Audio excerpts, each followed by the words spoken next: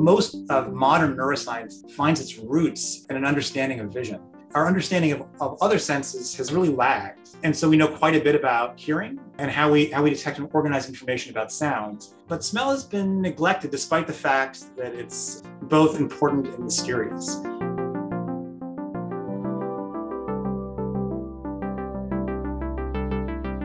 Welcome to Cambridge Forum. I'm Mary Stack, Executive Director, and today we are delving into one of the most underrated senses, one that we often take for granted till it disappears. I speak, of course, of smell. Just imagine not having that distinctive aroma of coffee, the lavender fields of our childhood, even the powerful smell of a mother to her baby, which has a stronger draw than touch. In some intricate and mysterious way, scent, emotion, and memory intertwine in the brain to create a fundamental sensorial map of the world. Yet, given that olfaction is the primary sense used by most animals to communicate with their environment and make sense of the world, we still don't know a lot about it. Well, maybe all this is about to change for the good. Since the pandemic, research has intensified due to the very large number of people who've lost their sense of smell. Luckily, this condition, anosmia, is usually temporary, but it's still debilitating. To help us unlock some of the mysteries of our olfactory system, we have three experts in the field today. Bob Datta is Professor of Neurobiology at Harvard Medical School. Venki Murthy is Professor of Molecular and Cellular Biology at Harvard Center for Brain Science. And Dr. Eric Holbrook is Director of Rhinology at Mass Eye and Ear. Well, big Pandora's box of questions for everybody today. So let's start with you, Bob. We know that smell is the oldest of the senses, yet vision, sound, and touch all seem to get the attention. So why is it that in terms of neuroscience history, smell seems to be so late to the game? I think the reason why neuroscientists haven't paid as much attention to smell as perhaps we as scientists and doctors would like is because neuroscientists are humans, and humans really think of themselves as visual creatures. So, when we interact with the world, the primary way in which we do so, at least from our own self-perspective, is through our eyes, right? We gaze upon the world, we map out space, and we interact, with objects and people through sight. If you think about, how deeply our current lives have been shaped by, visuals that we're getting off the internet, right? It's obvious that vision has a kind of deep meaning and resonance for us. If you look in the brain, about a third of the human brain is devoted to vision. So when neuroscientists in the 50s began inventing neuroscience, inventing the process through which we peer into the brain and ask how it works, the very first questions they asked really were centered around, how does the brain allow us to see? And as a consequence of I think those very early decisions and that very human perspective on what was important, most of modern neuroscience finds its roots in an understanding of vision. And our understanding of other senses has really lagged. Obviously, we're also creatures that communicate communicate verbally. It's part of what makes us human as well. And so we know quite a bit about hearing, right? And how we detect and organize information about sounds. But smell has been neglected despite the fact that it's both important and mysterious.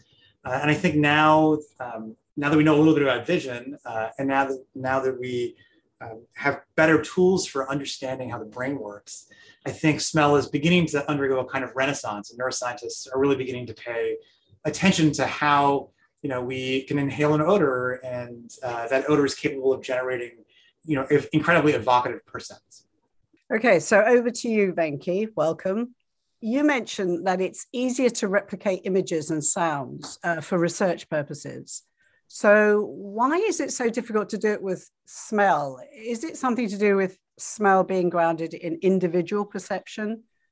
You actually talked yesterday about going back to India after many years away and suddenly visiting all these exotic smells, which you were familiar with, but you said some people would find pretty unpleasant or just not familiar. So to go back to maybe your first question, so why is it difficult to replicate?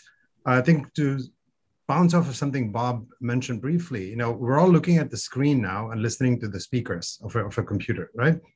It's so facile. I mean, every smartphone has one of the most sophisticated, the light detectors, camera, and the light producers, the screen, right? Same thing with sound, microphone and speakers.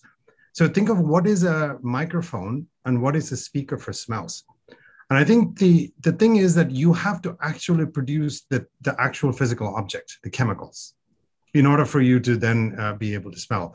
So if you think there is a few dozen odors among the 800 that gives you the perception of coffee, you have to reproduce all, whatever, 30 or more of them for you to get that coffee, or at least some number. It's very, very hard now. So you have thousands of chemicals. If you really have to store all of those in some little device and spritz it out, it's just hard.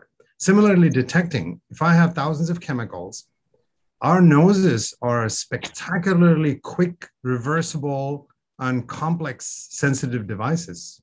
And we just don't have chemical detectors that are nearly as sophisticated in terms of the speed, reversibility, and the versatility. So I think it's just a detection and production problem. And I don't know the answer, how we're going to get around, but I hope that, we start thinking more about the engineering of those devices. The second point, which is that even if we were to do that, meaning have devices that can produce smells and record smells, there's still this suspicion that we don't know how to give that specific smell of a rose that is a rose in some objective way for everybody. So this is where the subjectivity comes in. And I think there's probably parts that are universal or nearly universal. And, we don't know yet, but one hopes there is. But even if we were to produce something, we don't know exactly, like, what exactly do I give so that everybody smells a beautiful rose? That comes to the subjective part.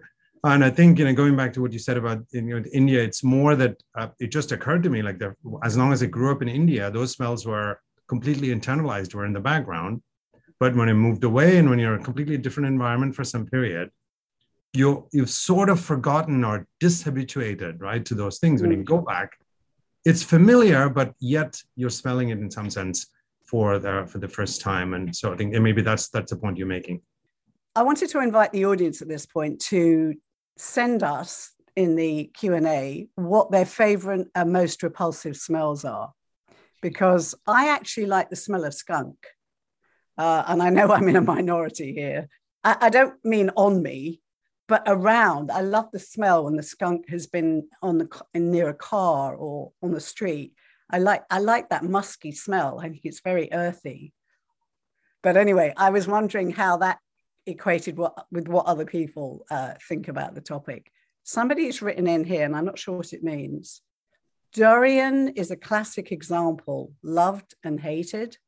It's a kind of fruit that I think, I'm sure Bob is familiar with. So I think I grew up, we call it jackfruit in India. And I think people, people, either like it or just hate it. Balsam fir. Petrol smells my biggest nightmare. Interesting. So let's now look just for a minute, because we're going to talk to Dr. Holbrook about the problem with losing your sense of smell. Somebody says they love the smell of wood burning. Spoiled cantaloupe, very bad. So I first met Eric Holbrook at Mass Eye and Ear, and when I went in there, they gave me this book with about 40 pages to scratch and sniff different smells, and a lot of them smelled like chemicals to me. The bubble gum, there was a synthetic kind of strawberry, and you were meant to, again, I think a lot of people now think that's strawberry, They get a McDonald's strawberry shake and they think that that's strawberry. Anyway, about half of the tests I got wrong. And then the therapy, I think, was to go away and you had to sniff essential oils, 4 particular essential oils or 5, 2 or 3 times a day for the next few months to kind of retrain your brain to identify the scents with the right word. I think that's right. Dr. Holbrook, you must be deluged with people now coming in your office, including kids, with this lack of smell. So are you still passing around the essential oils? I am. Yeah, it's unfortunately beyond causes that are related to like sinus infections and chronic sinus disease and polyps, there's not a lot out there in terms of medical therapy. And the olfactory training, what you're describing, smelling these 4 odors twice a day, every day, is something that has been looked at by multiple different clinicians and scientists, and found that by testing, at least, there is an improvement in groups that are doing this, groups of patients that are doing it versus those that aren't doing the training. It's hard to control for this type of study, obviously, and to really know how much of a benefit it's giving, it's difficult to know, because one of the good things about the olfactory system is that as compared to vision or hearing, it is able to repair itself. The olfactory neurons are able to grow back again. The cells of the epithelium are able to divide, make new neurons. And so it is, somewhat improved in that point compared to some of the other senses. So when you're comparing like whether or not something's working in terms of a therapy, you also have to take into account that there is spontaneous recovery that can occur. And Bob, did your sense of smell return exactly as before, or was it in any way altered? Yes, no, it was quite altered when it was altered. I had some chemotherapy when I was in my 20s, and I lost my sense of smell and taste for 6 weeks, 2 months. But then it came back just fine. But I remember what it was like when it was gone. It was really jarring and disorienting, and food tasted terrible, and it was really disconcerting. So I very much understand how people are feeling off, when they lose their sense of smell as a consequence of COVID. Yeah, when I was reading up a little bit, I had no idea that how important it was in terms of how primal it was in the brain, and that it can kind of create all these pathways to other things. The thing that strikes me is, for example, treacle pudding. I first had that at school, and it was a squidgy, heavy, ugly lump of this suet, which had a terrible smell to it, which made me want to throw up before I even tasted it. And so there was this visceral, textural, visual, and smell, this repulsive smell, all tied into that one experience. And I just wondered, I've never eaten it since. I have been able to rediscover foods that I didn't like as a child, but I wonder if you can reprogram that whole series of things that happened from that one lump of pudding. Does anyone relate to that at all?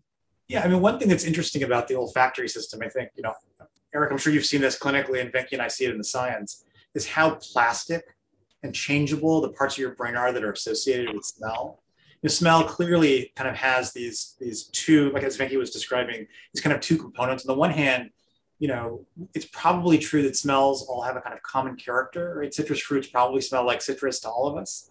But at the same time, they're deeply personal and experience dependent. Our own personal, as you were just describing, your own personal experience with the suet, really turns you off. Whereas I might find that to be delicious potentially, right?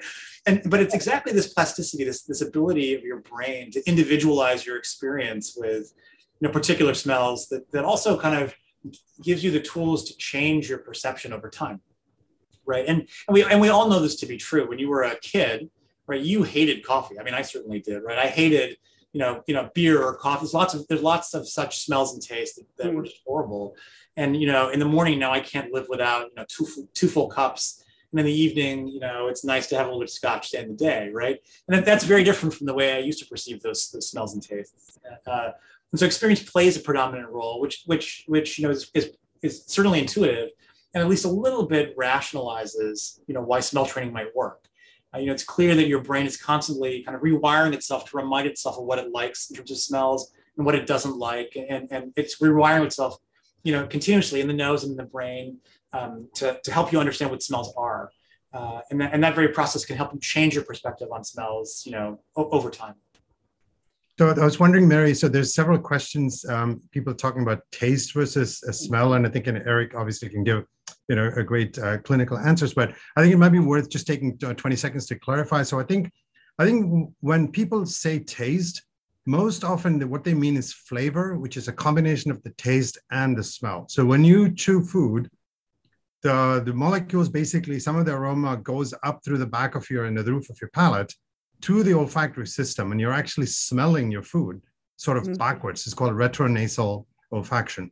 So when you're chewing food and volatilizing it, that's really flavor. That's a combination of smell and taste.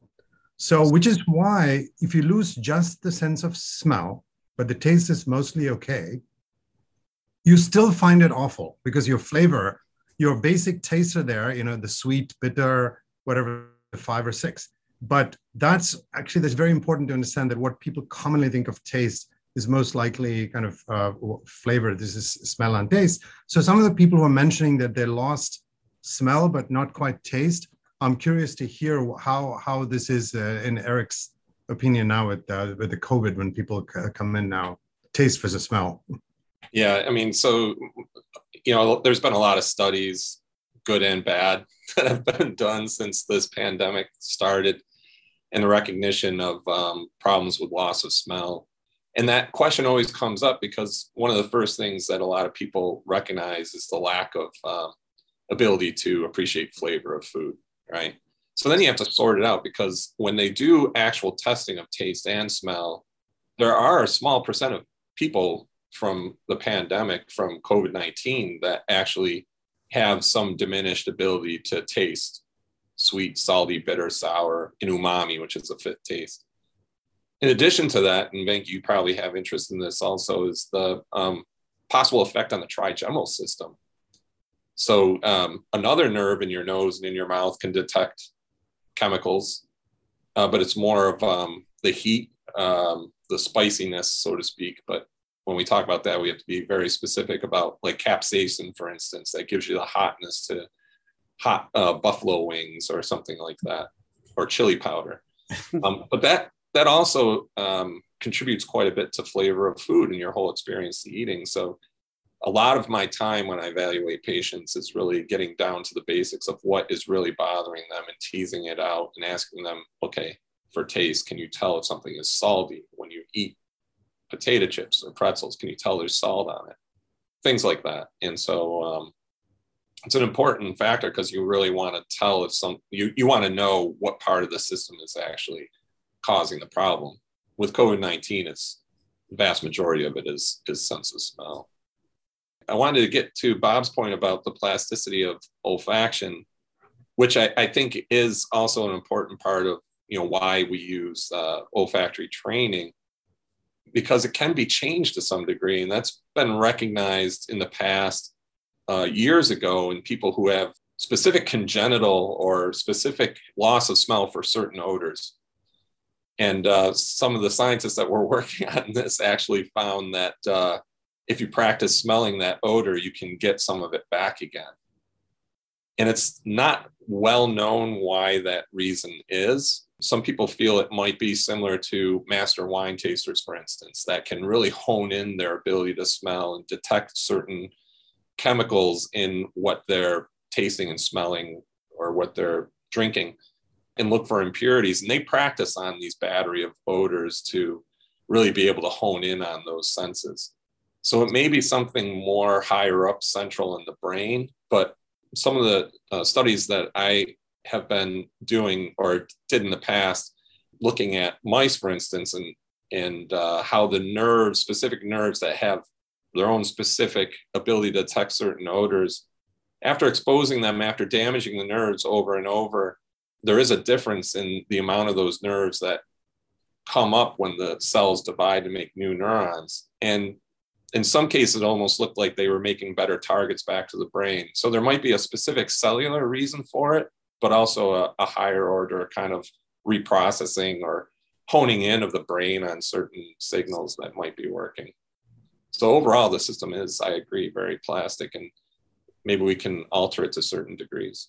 We've got tons of comments coming in now. So some of them are really interesting. Someone said, Everett Briggs said, no loss of smell, but following a head injury in 2001, my sense of smell and taste became very amplified and has remained so. I can smell cigarettes at 100 yards.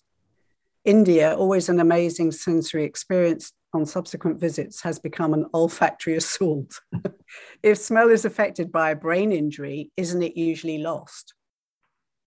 Well, I mean, I don't think it necessarily has to be a loss. That's the most common complaint is, when people come to see clinicians for smell problems, it's typically a diminished sense of smell.